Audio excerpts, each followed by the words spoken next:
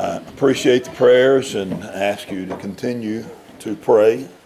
Definitely need the Lord's blessing and grace and guidance if I'm going to say anything that's a benefit to you, but also encourage you to pray for yourselves too, because you also need God's grace to hear something worth hearing, no matter what I have to say.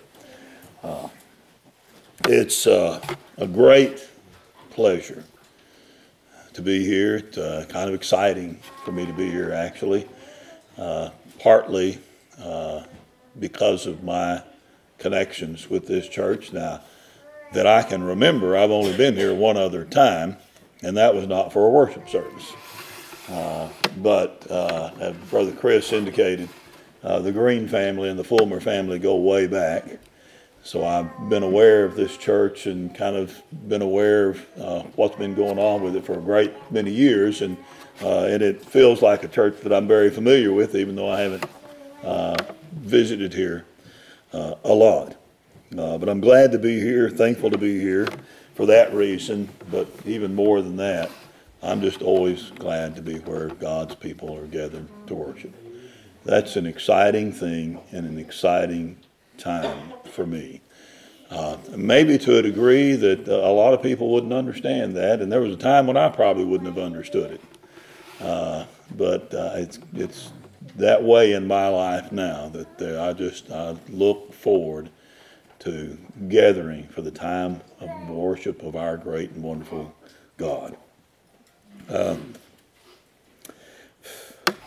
I've had a lot of different thoughts this week, and it seems like one has sort of led to another, and then when I tried to trail it back, I couldn't really figure out how I got from point A to point B and how they work together.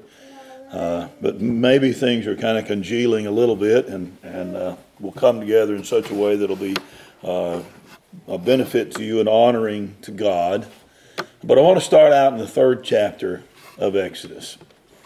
I had a verse in that passage chapter that just really jumped out at me this week. I don't know if you have that experience where sometimes you're reading a passage of Scripture and it just really grabs you in a way that it's never grabbed you before. Maybe you see something in it you hadn't seen before, or it just hits you with a power and a reality that had never hit you before. There's a verse in this passage of Scripture that did that for me this week. And it's the 7th verse of the 3rd chapter of Exodus. This is where Moses is at the end of his second 40 years of life that he spent as a shepherd. And it's when he saw the bush on fire that was not burning up. And he went to investigate it, and the Lord spoke to him out of that bush. And as they were speaking, the Lord said this, and the Lord said, I have surely seen the affliction of my people which are in Egypt, and have heard their cry by reason of their taskmasters, for I know their sorrows. And it just really hit me in a powerful way. God hears our prayers. I have surely seen the affliction of my people. First off, his eye is on us. He knows what's going on with us before we ever cry out to him. And have heard their cry. But when we do cry out to them, he hears. He is a God that not only hears, but answers prayer. Doesn't always answer them in the time frame that we think they ought to be answered in. Doesn't even always answer them with the response that we think they ought to be answered with. But he always answers them. And his answer is always the best time. And it's always the best response. And I'm so thankful for that he does that. But he's a God that cares. He's paying attention. He's watching after us better than we watch after ourselves. And he's responding to us and caring for us. He's a God that cares. Yes, he's a God that many other things are true of him. And sometimes we may be guilty of getting focused in on just one thing, getting kind of tunnel vision of God and sort of trying to paint him into a corner. Maybe we just want to focus on the fact that he's a God of judgment. Focus on the fact that he's a God of righteousness. and lose sight of the fact that he's a God of love and he's a God of compassion. We may be even more likely to just want to get focused in on the fact that he is love, that he is a God of love, that he's a God of compassion, and forget that he's also a God that hates sin and that will judge sin. But we've got to look at God as best we can in his entirety and all the things that he is. And he is a God of judgment. He is a God of truth. He's a holy God. In that holiness and in his judgment, he is a loving God. He is a compassionate and merciful God. But I can't address all of those today. And I want to kind of focus in on the fact that he's a caring God. In Jeremiah 29, verse 11, he says, "For I know the thoughts that I think toward you, saith the Lord." That's, if you stop and think about it, a pretty incredible thing right there. God has thoughts towards us. God thinks about us. God dwells upon us. Meditates upon us. Sure, he does a much better job of that than I do of meditating upon him. And so what a wonderful thing it is that he has thoughts that he thinks towards us. "Well, I know the thoughts that I think toward you, saith the Lord, thoughts of peace and not of evil, to give you an expected end." Thoughts of peace and not of evil. I've got thoughts of goodness towards you. I've got thoughts of bringing peace to you. We can have peace in many ways, and God brings his peace in many ways. But the greatest way that he accomplished peace and brought peace to us was when he made peace between us and himself, because we had been separated from him. We were dead to him in sin and iniquity. In other words, we were separated. Death is a separation. One of these days, my body's going to get laid in the ground if the Lord doesn't come back first. And my biological body will cease to function because it became separated from my soul.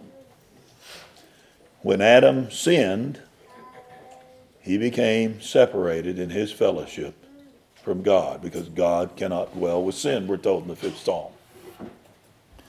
So we were no longer at peace with him. And in fact, we had a very militant attitude towards God until he came and changed us. We considered him our enemy. Romans chapter 5, verse 10, among other places, points that out to us. In that when we still were at enmity with him, he gave himself for us. We weren't just ambivalent towards God. In our human fallen nature, we considered God our enemy. We were fighting against God. But he brought peace to us. He knows his thoughts that he has towards us. Hopefully we all have thoughts towards God's, and that's a good thing. And he knows our thoughts. The Bible tells us he knows our thoughts. He knows our needs before we ask for them. But it's even more important that he has thoughts towards us. Thoughts of peace and not of evil, to give you an expected end. And there's a consequence to these thoughts. Look what it says next. "Then shall ye call upon me. Then shall ye call upon me, and ye shall go and pray unto me, and I will hearken unto you. And ye shall seek me and find me, when ye shall search for me with all your heart, and I will be found of you, saith the Lord." Because God has thoughts towards us, thoughts of peace and not of evil, thoughts to give us an expected end, we are inspired to pray to him. We are inspired to reach out to him, to search for him from our heart. And when we do that, we will be found of him, he says. Satan's a terribly destructive being. And he's created a lot of confusion in this world. And he's got a lot of people confused, thinking that God won't be found of us, that God won't hear us until we cry out to him, until we think about him. and then God will respond to us. But the reality is, it's God who reaches out to us first. It's God who comes and changes our heart, gives us a new heart, gives us a new spirit, changes our thought process, changes our desires, and places within us the desire to pray to Him, to cry out to Him, to recognize Him as our Father, as our Lord, as our Savior, and to begin to seek Him. And then we find Him. Yes, there's cause and effect in this life, and there's cause and effect taught in this world. We seek Him, and when we seek Him, as it says right here, we will find Him. But the reason we seek Him is because of the change that He made in our life. Because of His thoughts that He has towards us. He's a very caring God. He's a thoughtful God. He thinks about us. He looks after us. He cares for us. He is bringing us to an expected end. And it's a process. Philippians 1:6, Paul writing in Philippians says, I'm confident of this, that He who hath begun a good work in you will continue it unto the day of Jesus Christ. He's doing a work in us. It's a process. He's working with us constantly, all the time, bringing us along. Sometimes we go through trials and tribulations as part of that process. And it's not fun. It's not pleasant. But it's for our good. It's a purifying process. It's a growing process. It's a maturing process. It's a drawing closer to God process. And we're better off for it. In the 12th chapter, where it talks about God chastising those that He loves. And says that if He doesn't chastise us, it's because He doesn't claim us as His. You know, it's not our place to go around trying to train up everybody else's child. Our place to look after our children and train them up. But He says if He is chastising you, that's a sure sign that He loves you.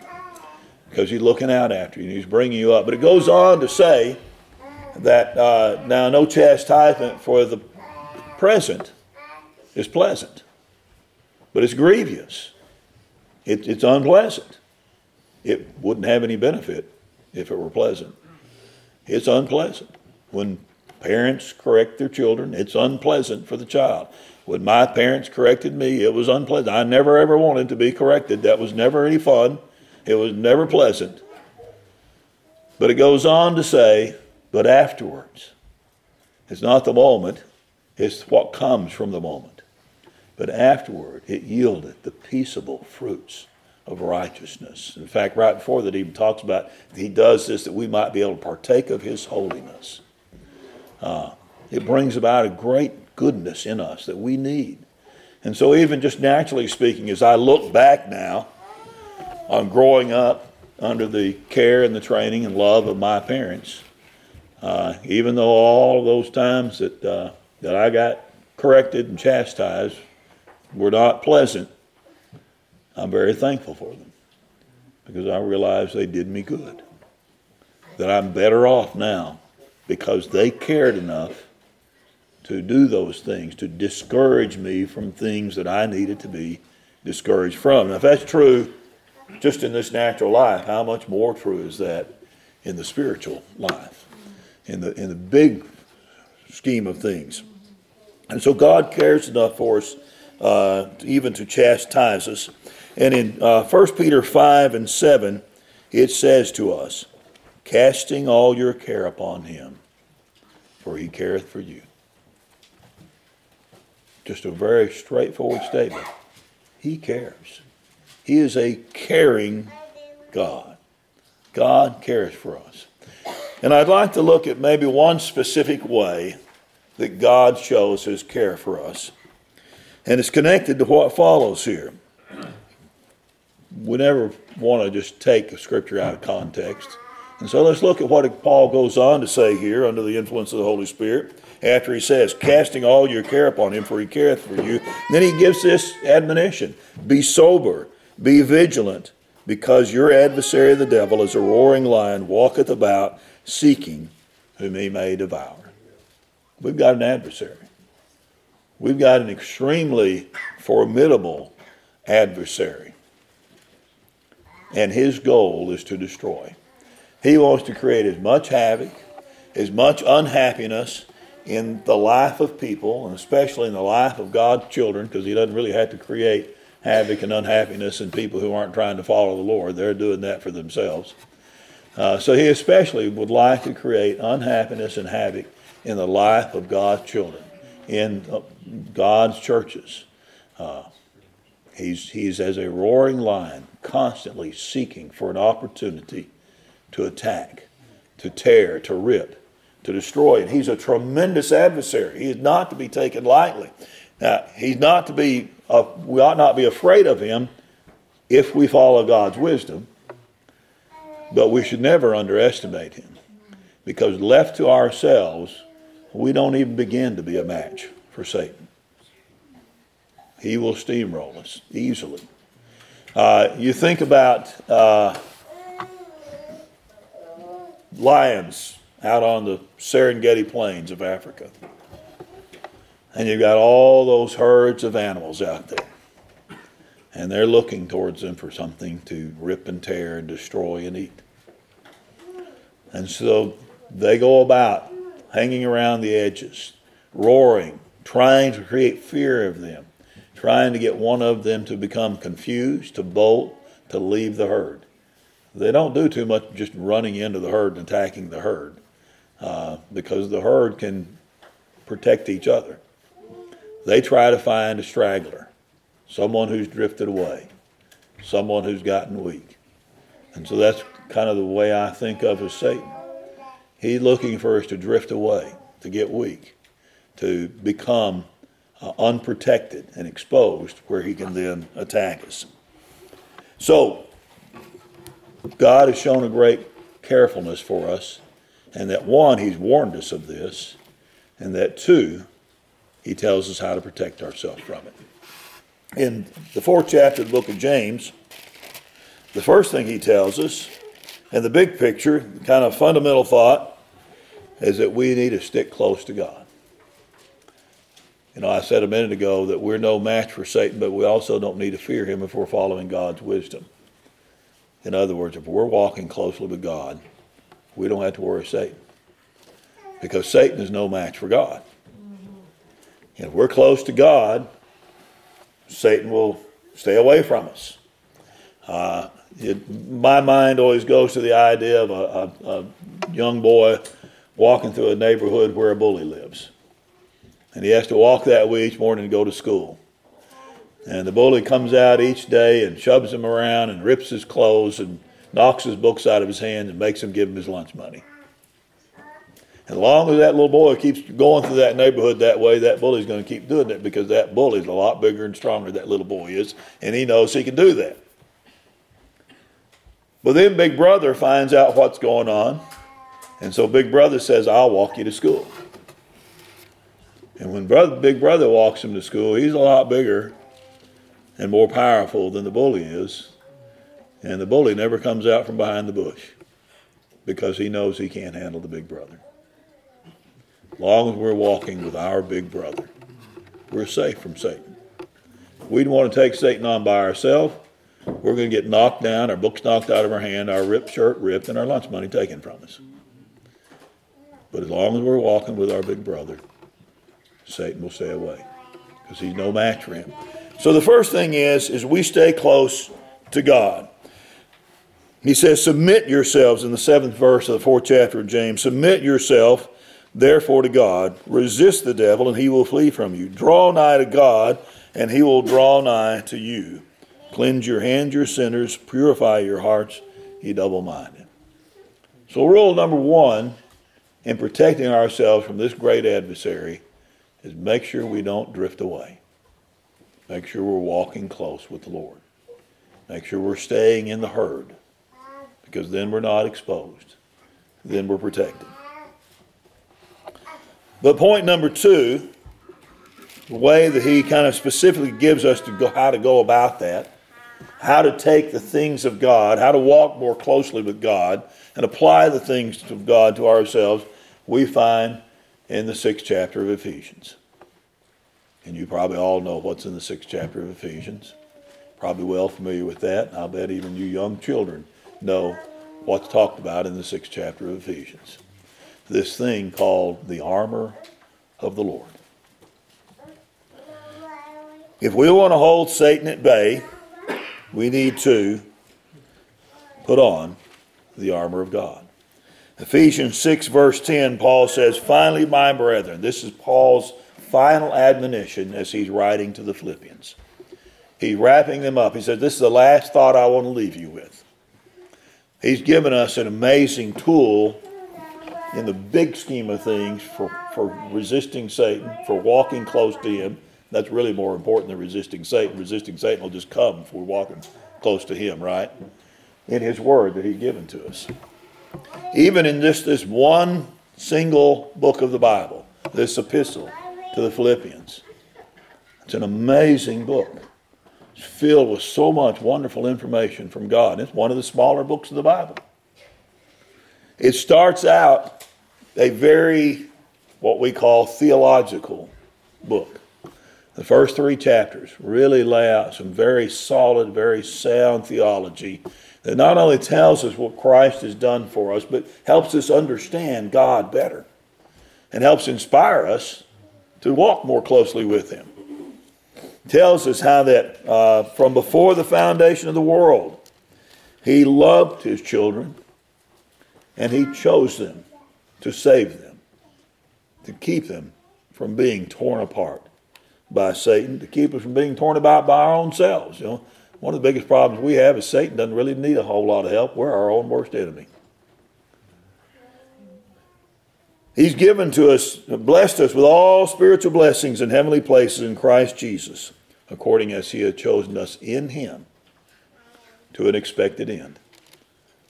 To give us an expected end, he said in Jeremiah, right? What's that expected end? That we might stand before him, holy and without blame, in love. We have that separation taken away. We have that death removed so that we're brought back together with him. Atonement is the term for that. If you want to use the theological term.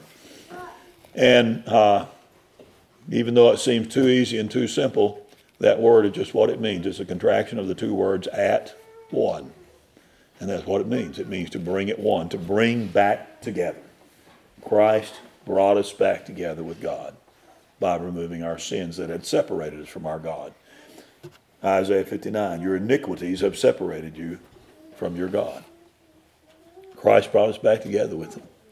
And through those first 3 verses, it just spells out very, very wonderfully those strong theological principles, doctrinal principles of the grace of God. And then, starting with chapter 4, he begins to get into what we refer to as practical things, how to apply those in our daily life, in living our life, in being one with one another and in the Lord, in how husbands and wives should care and think of one another, and how parents should look after their children, and our relationship with those that we serve, or our relationship with those that we have rule over. But he comes down to the latter part of the 6th chapter, and he says, finally, here's the last thought I want to leave you with. Think about this. Finally, my brethren, be strong. Not in our own strength, not in our own selves. That won't work. Be strong in the Lord and in the power of his might. Put on the whole armor of God. A savvy soldier will not just grab part of his armor and leave part of it behind. He understands he needs to take time to fully suit up if he's going to go out and face the enemy. So we need to put on the whole armor of God that ye may be able to stand against the wiles, not of our neighbor, not of our brother or sister, not of the schoolyard bully, but against Satan. Because as he goes on to say, there is the real battle. There is the real battle. We had a lady come in and do a little session with some of our boys on Friday. And it was She didn't use the term conflict resolution, but that's basically what it was about, was conflict resolution. She asked him, said, what is conflict? And some of them said, well, it's getting in a fight. It's a struggle. And she said, well, it is a struggle, all right. So it's not getting that fight with somebody. It's not fisticuffs. It's a struggle in your mind. And she's right. There's where the conflict begins. It's in our mind. The fact that we let our mind go down a path that it doesn't need to go down. And that's where the conflict begins. If we conquer that, we stop it there, then the rest will never happen. So we don't wrestle against the world around us, not really. We may evidence the conflict that's going on in our mind. We may evidence the conflict that's going on in our soul and our spirit by the way we interact with the world around us. But the conflict really is a spiritual conflict. That's where the real battle is. I don't know that I fully appreciate the reality of our spiritual existence like we ought to, and the reality of just spiritual existence in general. But we are spirit. We're not angels where we're only spirit. We have a body too. But we are spirit. But we probably relate more to our body. And so we probably don't think about our spiritual reality as much. But our God is spirit. And if we are going to worship him, we must worship him in spirit and in truth. I don't want to underplay the truth, but I do want to emphasize the fact that we have to worship him spiritually. So we wrestle not against flesh and blood, but against principalities, against powers, against the rulers of darkness of this world, against spiritual wickedness in high places. And so then he comes back again. Wherefore, take unto you the whole armor of God, that ye may be able to withstand in the day of evil, and having done all, to stand. It's important that we stand. It's important that we make a stand. It may not be necessary that we make an advance, but it is important that we do not give ground, that we do not make a retreat. And the way we do that is by putting on the whole armor of God. Now, this is, allegorical in nature. We don't actually go put something on our body. It's not what it's talking about. But he begins to talk then about the armor of God. He says, stand therefore having your loins girt about with truth. Having your midsection wrapped up with truth. We need truth. We've got to have more than truth, as we're going to see. You can latch on to truth. I've known of people who knew the Bible forward, backwards, upside down. And they had a proper idea of what the Bible was teaching. And there was no spirituality in them at all. They were spiritually cold and dead as the proverbial nail. So we need more than truth, but also we have to have truth, because he did say worship him in spirit and in truth. We have to really know who God is. We have to really know what God wants and what he understands. And so we need truth. Our midsection is our balance point. We need to be balanced in truth. We have truth. That's what will keep us from getting tipped over. I figured out playing basketball, I didn't want to look at if I was guarding a player, I didn't want to look at his head or his hands or his feet. I looked at his midsection. Because he wasn't going anywhere that his midsection didn't go. If he did, he was going to fall down. Our midsection is our balance point. We need to be balanced in God's truth. We need to be wrapped up in God's truth. And having on the breastplate of righteousness. And our breast is our heart and our lungs. The powerhouse of life in us.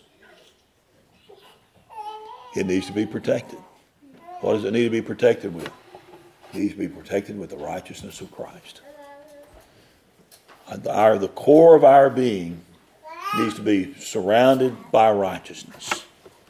Our heart, as we like to say, we like to think of the heart as the middle of something, the life of something.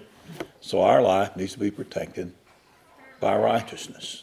We need to understand who our Savior is. We need to understand that we lack righteousness and we need righteousness and where it comes from. We don't need to be trying to establish our own righteousness.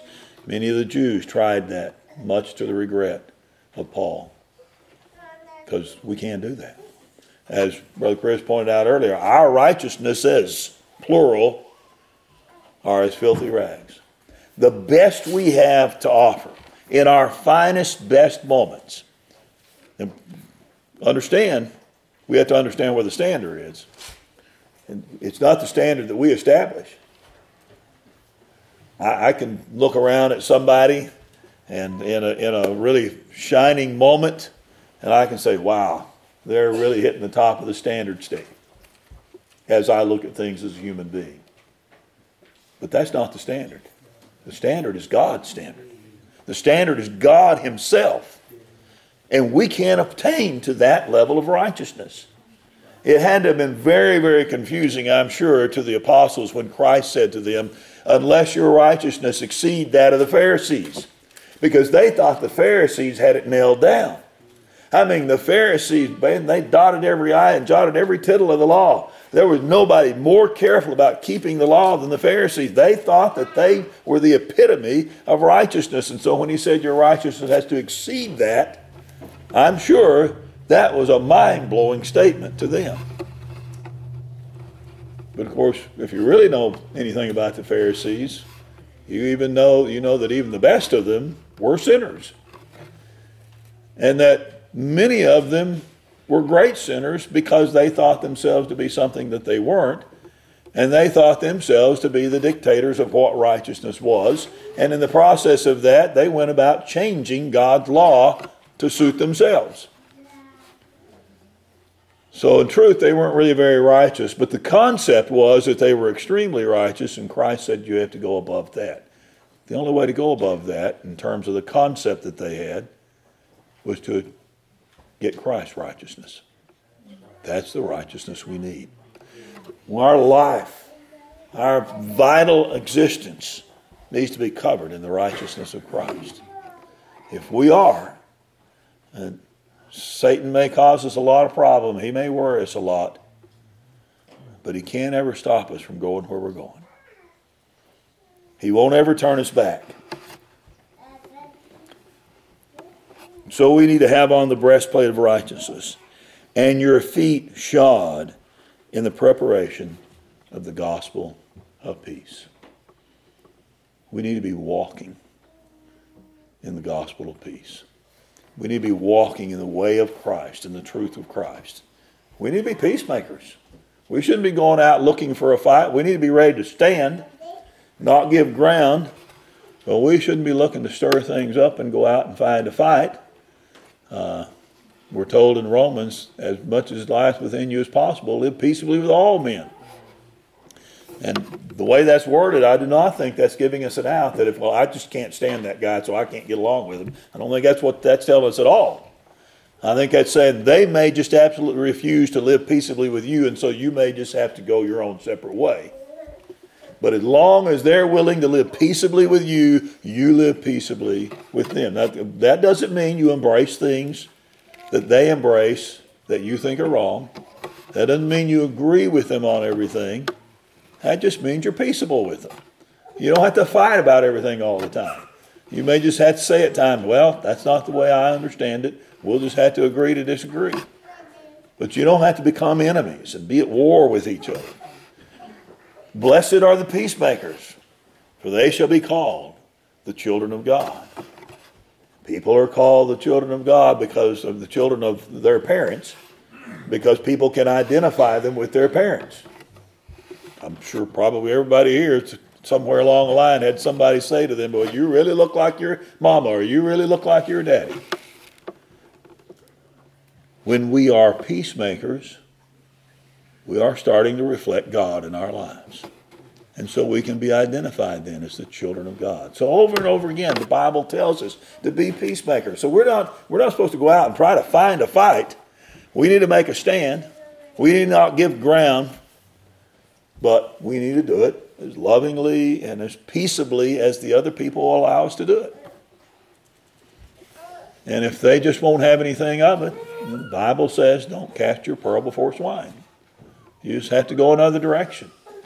And maybe the Lord will change their heart someday. Change my heart someday. Maybe He'll change their heart someday. But we don't go seeking a fight. We're not looking for a fight.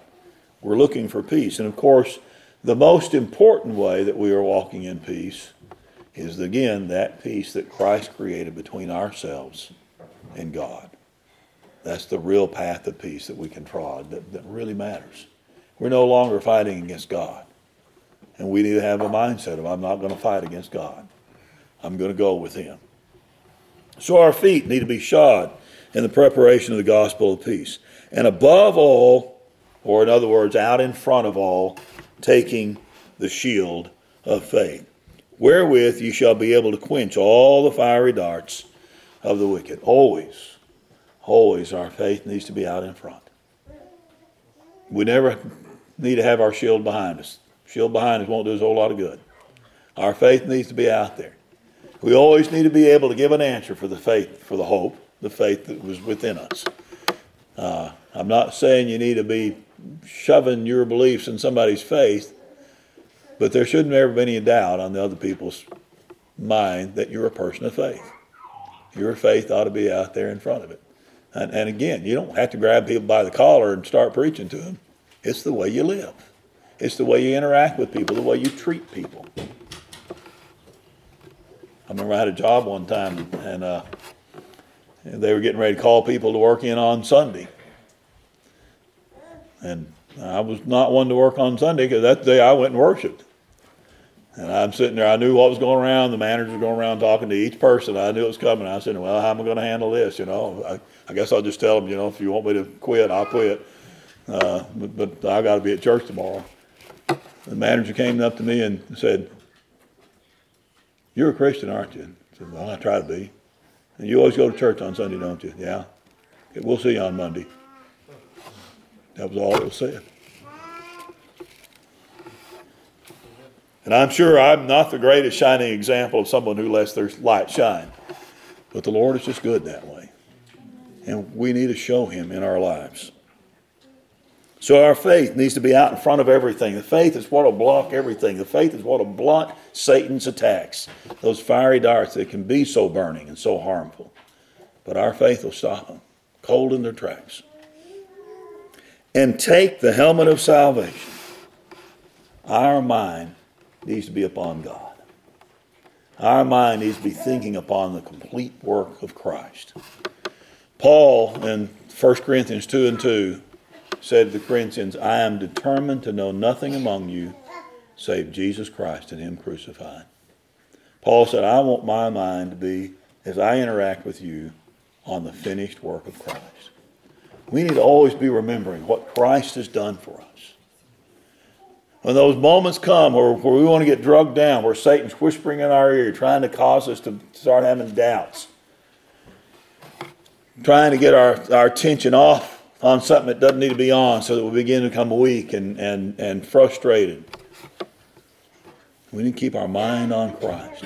Ever looking unto Christ, the author and finisher of our faith, Hebrews 2:2 tells us.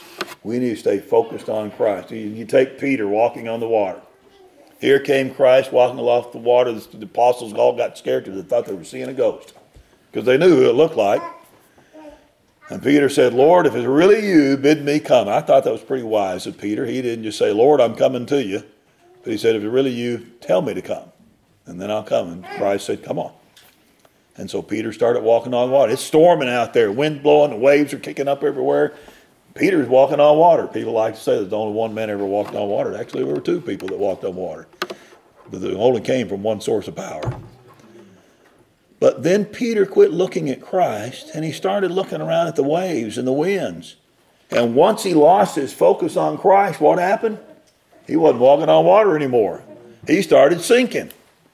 Fortunately, Peter, mind didn't stray very long, and he got back on Christ. He cried out, Lord, save me, I perish. And the Lord reached out and saved him. And then they walked onto the boat and got in the boat. Tremendous lesson in that for us. Keep our eyes on Christ. Keep our mind on Christ. It'll help us get through all kinds of things. Wish I did a better job of it. I would get rid of a lot of problems in my life if I did.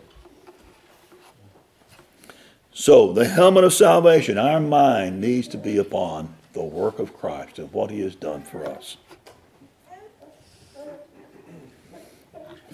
And the sword of the Spirit, which is the Word of God. This one he really spells out what he means. The Word of God. The Word of God is our sword. You know, so all of these things have been defensive weapons primarily. They would take a shield and push with it. But basically these are all defensive weapons to protect from the enemy. We've got one offensive weapon to drive the enemy back. And that is the sword of the Lord, or the Word of God. Thus saith the Lord. Just like Christ did when Satan came to him and tempted him every time. You're hungry. Turn those stones into bread and take care of your fleshly lust for hunger. It is written, thou shalt not live by bread alone, but by every word that proceedeth out of the mouth of God. Jesus didn't start reading him the riot act. He didn't start calling him names, belittling him or anything like that. He just said, wait, what did God said? Oh, God said bread's not that important. But his word is really important. Bow down to me and I'll give you all the great nations of the world. Somehow Satan was able to show him that in a moment of time. It had to be an amazing sight to see all the tremendous empires that existed in this world at one time and then be told, you can have it all. You just bow down to me one time. What a thought process Shadrach, Meshach, and Abednego must have had. Here they knew they were facing a fiery furnace. Everybody else was kneeling down. They were in the crowd. Nobody really paying attention to them. If they just took a knee real quick and hopped up, they knew they didn't care anything about that idol. But God would have known. And they would have known. Their hearts would have known. They would have known that wasn't right to give that kind of reverence to that idol. And so they didn't take the knee. They said, God will take care of us one way or another. He'll either protect us from the fire or we'll burn up in the fire and we'll go and be with him. But either way, Nebuchadnezzar, your power over us will be ended. Jesus said, it is written, thus saith the Lord, thou shalt worship the Lord thy God, and him only shalt thou worship. Took him on a pinnacle. If you're really who you say you are, cast yourself down, for he says the angels will sweep in and hold you up. He actually misquoted that a little bit. He says if you're walking along and you stumble, it's from the 91st Psalm, that they'll be there. He doesn't say if you do something foolish like jump off a pinnacle. He also stopped quoting right there because what I assume he stopped quoting there because what came next was talking about treading the andra underfoot and defeating the lion, both of which are representative of Satan. But again, Christ went to the Word of God. Thus saith the Lord. The Word of God is our sword. The Word of God is what we can use offensively to drive Satan away. So we need to be in God's Word. We need to be like Paul told Timothy, a workman who's skillful in his craft with God's Word. That's the way he told Timothy to study God's Word, like a workman that was skillful in his craft and with his tools. So we need to do that. And then finally he tells him one other thing. You armor up, you put on the whole armor of God, and then he says, praying always with all prayer and supplication in the Spirit, and watching thereunto with all perseverance and supplication for all saints. So after we put on the armor, then we need to be in communication with the captain of our salvation. A soldier who gets out of communication with his leadership is in a bad way. We've got to stay in communication. We've got to be praying. We've got to be talking to God. We've got to be talking to the captain of our salvation. Which way are we going? And look what the prayer is about. Watching thereunto with all perseverance and supplication for all saints. We need to be praying for each other. I got the sense that that's the spirit of this church this morning. That you pray for each other. We need to be looking out for each other. You notice something missing in this armor? Maybe you've thought about this, maybe you hadn't. And I don't say that to mean that the armor is incomplete. The armor is perfect. What's not there doesn't need to be there, but there's something that's not there in this armor. There's a shield out in front. There's a helmet on the head. There's a girdle around the midsection. There's a breastplate on the front. There's nothing on the back. There's no armor for the back. Number one, you never turn your back on the enemy. A wise soldier never turns his back on the enemy. If you got to retreat, you do it facing the enemy so you can retreat orderly and they can't overrun you. If the soldiers of an army ever turn, then that army's broken and the enemy's going to overrun them and they're going to mow them down. You've got to keep the enemy in front of you always. We got to know where Satan is.